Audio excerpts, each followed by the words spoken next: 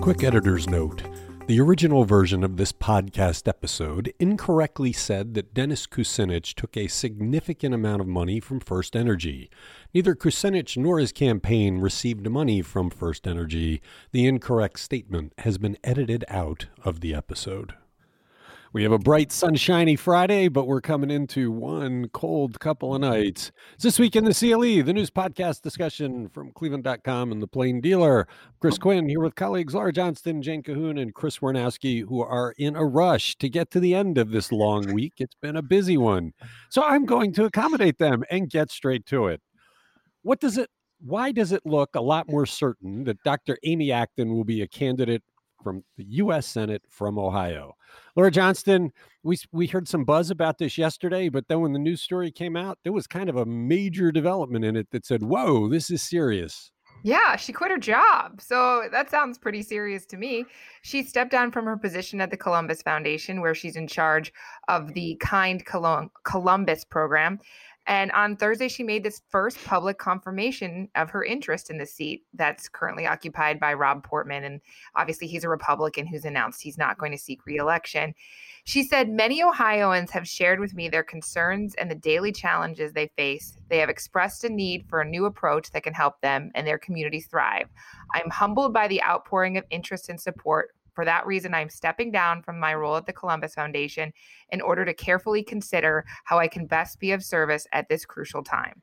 So that sounds like she's pretty serious about running, or else I would think that stepping down from your job is, that's a commitment. Maybe this was just an excuse to get out of a job she didn't like. No, I don't think that's it. Look, I got to say, she's done that already once. Well, but I think she got out of that. Yeah, she's an impressive person. We first started dealing with her after we complained about the lack of transparency in the health department. She immediately came in to see us a little less than a year ago, acknowledged that was needed, and then spent the next half hour, 45 minutes blowing us away with her thoughtfulness as this pandemic approach. So right away, there's some enthusiasm in our voices that she could be a candidate. But I think quitting your job is a lot more than all the other people that are out there to the Tim Ryan saying, I'm considering it. That's a pretty concrete step. Jane Cahoon, do you think this is a pretty clear sign that this is becoming a reality? Oh, of course I do. Yeah. I mean, if I were going to bet like a week's paycheck, I think I would bet a week's paycheck at least. And I mean, to make it totally fair, like with the seriousness of this, Mike DeWine was asked about it at his Thursday briefing. And this is the guy who appeared with her every day in the spring. He said the warmest words about her. And she was the face of, this compassionate scientific face of the coronavirus response in Ohio. And one of our reporters even reminded us of this Laverne and Shirley animated short of them riding a tandem bicycle together. And then when asked, he said no. He actually said no comment, which I don't know that I've ever heard him say. Usually he just tap dances around everything. But but I think he has some exposure because look, if she runs for the Senate, then the mystery of why she left her job as health director will have to be solved. She can't stay silent on that.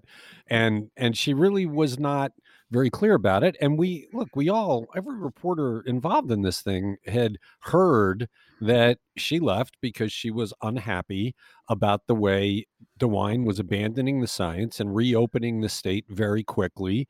Chris Warnowski, you've mentioned before, she said in the New Yorker article, without going into detail, she couldn't violate her Hippocratic oath. So if she quit as health director in the middle of a pandemic because she adamantly disagreed with the governor's approach, which a scientist probably would, then he might be saying no comment because she may be saying ugly things about him in the not distant future.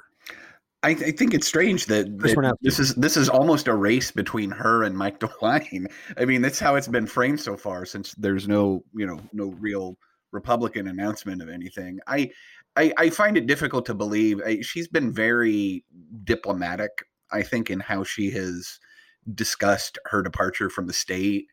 And I think she would, if she decides to run, I think she would carry that into the race. I don't know that she would be mudslinging. I think it would have to take something pretty significant for her to start slinging that mud around. But what I think, but carry that out. You don't think the glare of a U.S. Senate race where a seat could flip is that? I mean, I think if she declined to address that, it would be a mark against her on transparency. There's ways to do it. I completely agree with you. She's been very diplomatic. And there are graceful ways to say I disagreed with the direction without blasting him. Look, I'm stunned that he did not say something nice about Amy Acton. He could have said, I won't support her candidacy.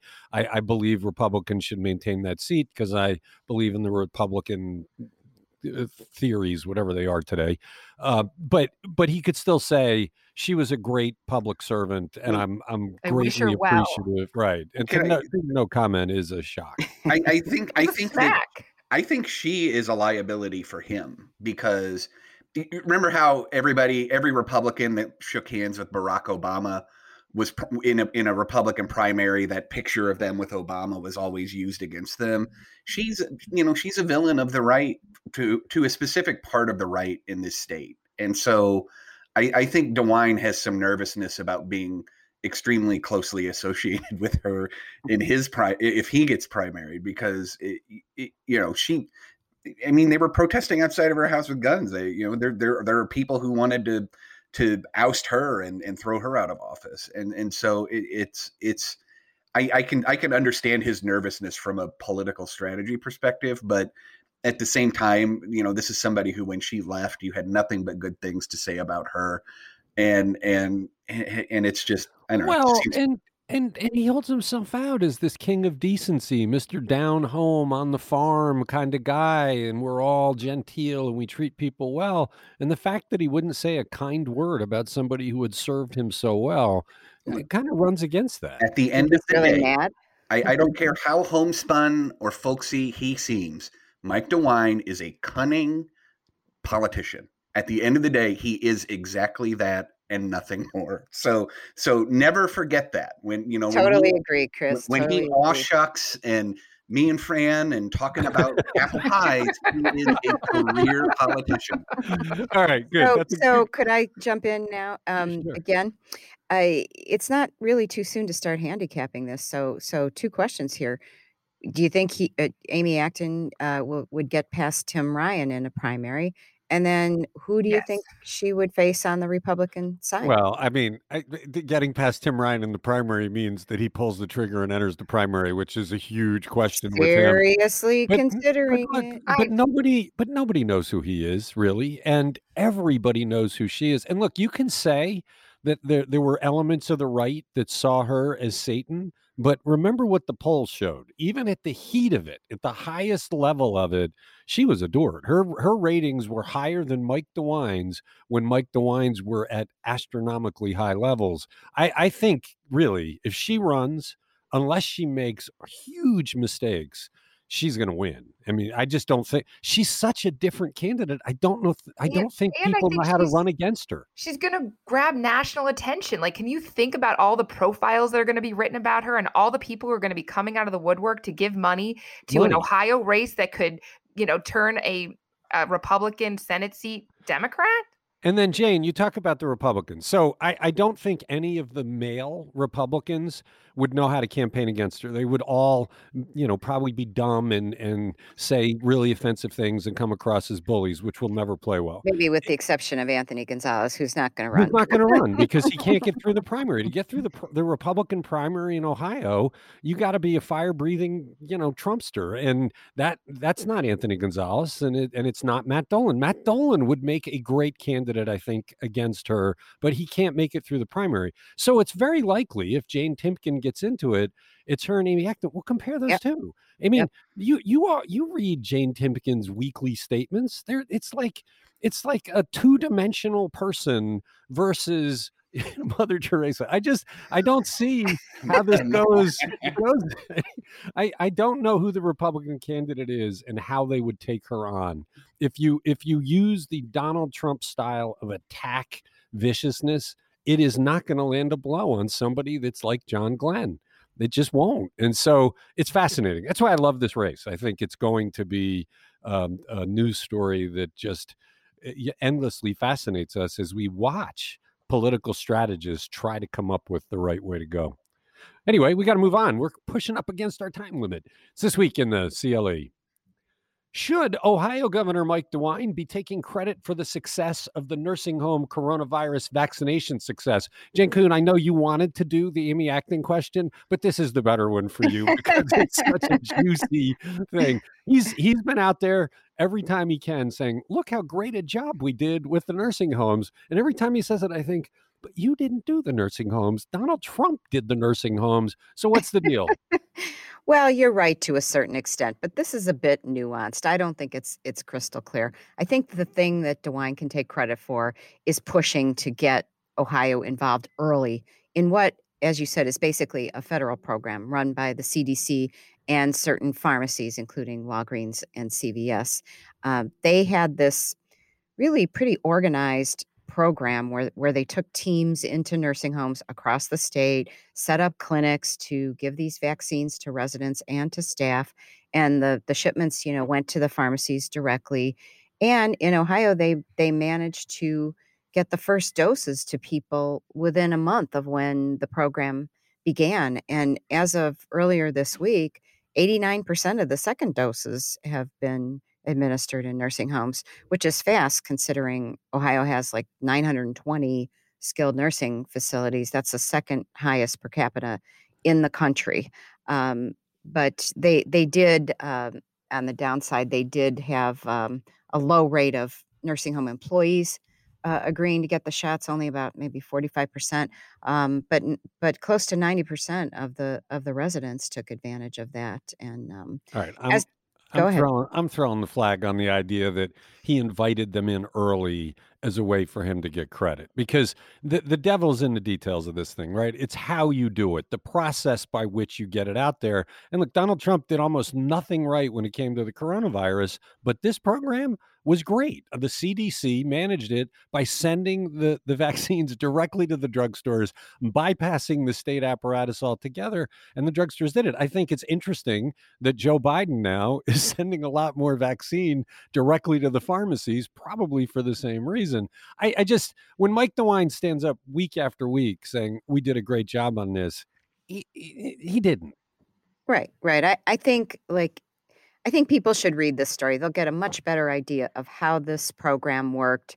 And, yes, the state wasn't the driver behind it, but well, and compare it, Jane, to what the state is responsible for. How is that going? Right. Although we should give them credit. That's getting better. It's getting better. They improved on that CDC map, and overall, age has been the biggest factor in the overall strategy here, given that 87% of the deaths are to people 65 and older. So the difference is, unlike the nursing homes where they had a captive audience and they could go in there and vaccinate them, it's not.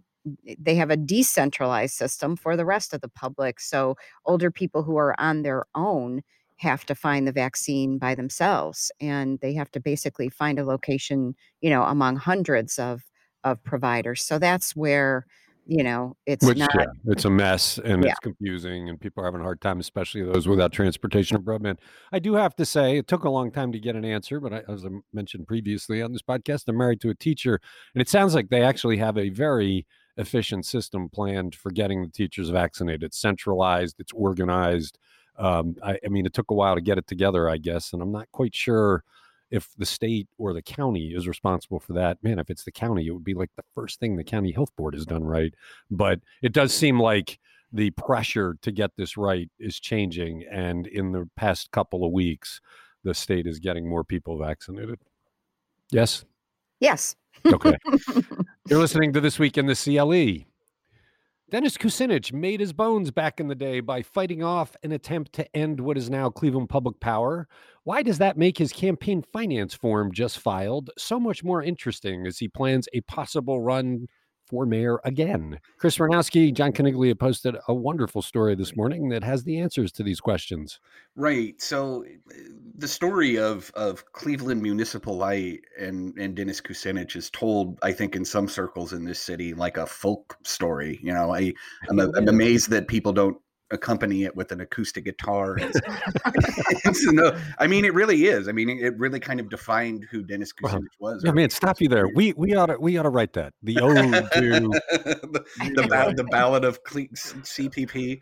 Well, Cleveland Municipal Light became Cleveland Public Power, which, if you've been following the First Energy scandal, was sort of the on the receiving end of a lot of negative ads that were backed by secret groups that were funded by First Energy, a lot of what they call pass-through organizations that sort of move dark money around. And CPP is really First Energy's main adversary here in Northeast Ohio when it comes to electricity service. And so it was kind of strange, I guess, when the campaign finance records came out, and it turns out that Kucinich took money from Westlake businessman Tony George, who is also kind of connected to First Energy efforts here in Northeast Ohio, and very deeply politically connected. Tony, who we talked to, has donated a lot of money to various people this time around. So but the fact that Dennis talked to us, and he said, that, he's still proud of what he did with CPP, but he, no one buys my friendship, is what he said. and so all right, but let's go back. We should say Dennis Kucinich for like years has been writing what he promises a riveting book about the Muni light tail. It sounds like it's agonizingly long, and he keeps saying it's imminent. But let's talk a little bit. I mean, he's passing this off as it's no big deal. Mm-hmm. Tony George appeared before the city to try and get a contract involving CPP that would have involved First Energy. Mm-hmm. And when he didn't get it, not long after that, he launched an effort to reduce the size of council. Council members were convinced this was quid pro quo. They're convinced that First Energy pushed him to do it, that by reducing council, he would get his way in the future. What he didn't realize as he pushed this, I mean, remember, it was going to be on the ballot. The signatures were in. It pushback came very strong because it turned into a disenfranchisement argument. And in the end, it was so blistering, he withdrew the petitions and ran away with his tail between his legs. But that is the backdrop here, that he was trying to help First Energy get something involving CPP. And we now know from all of the dark money of First Energy that's been used to try and torpedo CPP, that probably wasn't for a good purpose. And he's supporting, and his family members are supporting Dennis Kucinich. That has to be a factor in this election, especially when we're going to have a year of controversy involving First Energy and CPP, right? Right. And it's also worth noting that George and his family contributed nearly $120,000 to the campaign coffers of Larry Householder from 2016 to 2019. So it's, the Georges have kind of been around the edge of all of the First Energy happenings here in Northeast Ohio. And I think you're right. It will be fascinating to see just, who First Energy gives money to, who Tony and his family give money to. I think it's important. I think he's a significant political presence in this community, and it matters. I think, but he and Dennis are, I think, legitimately friends. I think, I think it does go beyond politics. I think they kind of run in the same circles, it seems. It will. The irony will be overwhelming if in this race the other candidates use Dennis Kucinich's ties to First Energy as a reason not to vote for him, when, as you said at the start, his most famous moment was standing up to the precursors of these two utilities to protect CPP. Well, there's an easy way for First Energy to get around that, which is they can just donate to everybody. And I think in large part, I think that's why you don't see a lot of bipartisan criticism of First Energy when it comes to the scandal, because they do that thing where they donate to everybody, and that seems to be a very useful way to neutralize any criticism about how you spend your money politically. Well, we don't take any money from them, so it won't neutralize our criticism. You're listening to This Week in the CLE. Ohio Governor Mike DeWine limits indoor gatherings to 300 because of the coronavirus. So what is the thinking behind giving the Cavs their second exemption to that and letting more than 2,700 fans at a time watch games at the arena? Laura Johnston, it's just a weird system where we have this hard 300 limit no matter how big the venue is, except when we don't. Right, except when you can get a variance from the governor. So the Cavs got a letter Thursday afternoon that they were granted this second variance. It's a slight increase in the attendance. We're up to 2,720 spectators in total. They were just around 2,000 before. So this is 14% of the arena's capacity. And smaller venues can have, you're right, 300 or 15% of their total capacity, whichever one is smaller. So they're right at that limit for a giant arena. But the change goes into effect immediately. The Cavs have already made more seats available for the weekend's back-to-back game against the Milwaukee Bucks. Cavs are still working, though. The Cavs want more. They want an allowance of about 4,596 people. That's 24% of the arena's typical 19,000 person maximum. So they're going to keep working and asking with the Ohio Department of Health and showing what they have done to make the arena safe for fans. All right, maybe I'm going to sound dopey here, but wouldn't it make more sense to have some science that talks about what the best ratio is instead of winging it? That there's got to be some kind of science that would say you can put this percentage of the capacity in. We talked earlier this week, the Huntington Convention Center is limited to 300 people. It's ridiculous, right? Because they're huge. The IX Center, if it were open, would be limited to 300 people. You would think that the state would come at this from a scientific aspect, saying, okay, if you spread people out so far, blah, blah, blah, this is how the virus can be protected, and open it up to everybody instead of having the, I mean, the Cavs went in, said, look, we got great air handlers. This is how we do it. We think we should have X. And the state comes back and says, yeah, we're not going there. We're giving you this. But why? What is that based on? Is there any scientific premise behind that? Or is it just somebody in Columbus arbitrarily going, yeah, let's go with 14%? I feel like there has not been a lot of scientific research on this. I mean, think about the Browns, right? They were at 6,000, then they petitioned, they got up to 12,000. And nobody could tell us why that was okay, why 12,000 was okay. They were just like, we feel like it's safe. And there wasn't ever any outbreak. So they were like, okay, we did this right. We picked a good number. I feel like there's a lot of trial and error in this. And the people who have the money to add the air handlers and hire good lawyers are the ones that are able to get the variance. And the little folks that can't, that don't have the money. I mean, obviously performing arts are really hurting during this. They haven't been able to have anything. They kind of, they get shoved aside. Well, there's two things. I actually think that the venues have a case here, that shouldn't be capped at 300. That's just arbitrary. And that there should be something done to make this more scientific. But the other thing, you said that the Browns went to 6,000 and 12,000 and people said there were no breakouts. But why didn't the county health department do some kind of follow-up on that? Why not say, okay, we're going to increase the Browns to 12,000, but we're going to track the ticket holders to find out if they get the coronavirus in the weeks after? Because we don't know if there was a breakout. Nobody's tracing it that way. Well, and it's, you know who they are. I mean, it's an easy thing to figure out. And because maybe if nobody got it, you could say, well, let's go to 18,000 or more. I mean, the Browns would like to get as many people in there as is safely possible. But nobody seems to be doing the science unless I'm just missing it. I think you're right. I don't think people are doing the science. And I think the boards of health were so overwhelmed. I mean, they weren't doing regular contact tracing when somebody got sick to find out where it was coming from. So I don't think they're going to do extra work and go after an outbreak that might or might not have happened. I mean, we've talked about this a lot. The systems are antiquated. The money isn't there. People have ignored public health for years. And even with this, I mean, Mike DeWine was talking yesterday about finally maybe getting together a centralized registry where people could look up online where the vaccine is available. It's like, okay, but we've been doing this for weeks. Like, right. I just feel like nobody put thought into anything.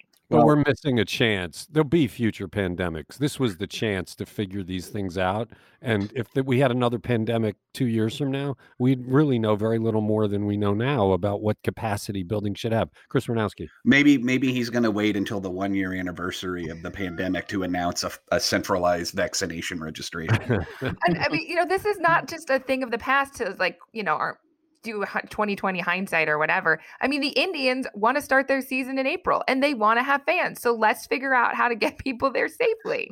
But I wonder if you're another business that has these limitations on you and you finally decide to sue the state or whatever, this actually would be an interesting thing to explore from a legal perspective. If I was an attorney, I would be asking the state to prove the science behind their logic and why they allowed 2,700 fans to go into a closed arena in the middle of a pandemic. I would demand those answers. Right. And I'm wondering if that will come up at some point. Well, it's in our best interest. And we got all the CARES Act money. Remember all the governments that were in a rush to spend it by the deadline? You could have invested some of it in research like this, because the Cavs might be right. The Cavs may deserve to have far more people in the arena than are allowed, but it's got to be based on actual data and facts. And we're not assembling any of the data. And so it's left to each owner to kind of figure it out and make their case. And it just, why isn't there a task force on this saying, look, what's the science? This is international. Every country is grappling with this. The Olympics, right? They want to hold the Olympics. And the Cavs are one of 8 NBA franchises that are allowing fans. The Houston Rockets have the most capacity at 25%. But you would think the NBA would be investing in it. They have money. They could say, here's how to make it safe. We have science that proves it. Yeah, the problem is, you're going to trust them less because there's a profit motive than if you had a bunch of scientists do it. And I suspect that if the scientists did it, they'd probably end up agreeing with the Cavs, and they'd probably end up agreeing with the Browns that they could hold more. But you just need the data to do it. And this was just arbitrary. They said, no, we're not going to give you what you want. We'll give you 2,700. Well, it's like, what is that about? You're just throwing darts at a dartboard. That's the number. You're listening to This Week in the CLE. We're going to leave our Cleveland schools decision to next week because we don't have enough time to fully develop it. So we'll leave it there, guys. You got plans for the weekend? Staying home, staying inside, staying warm.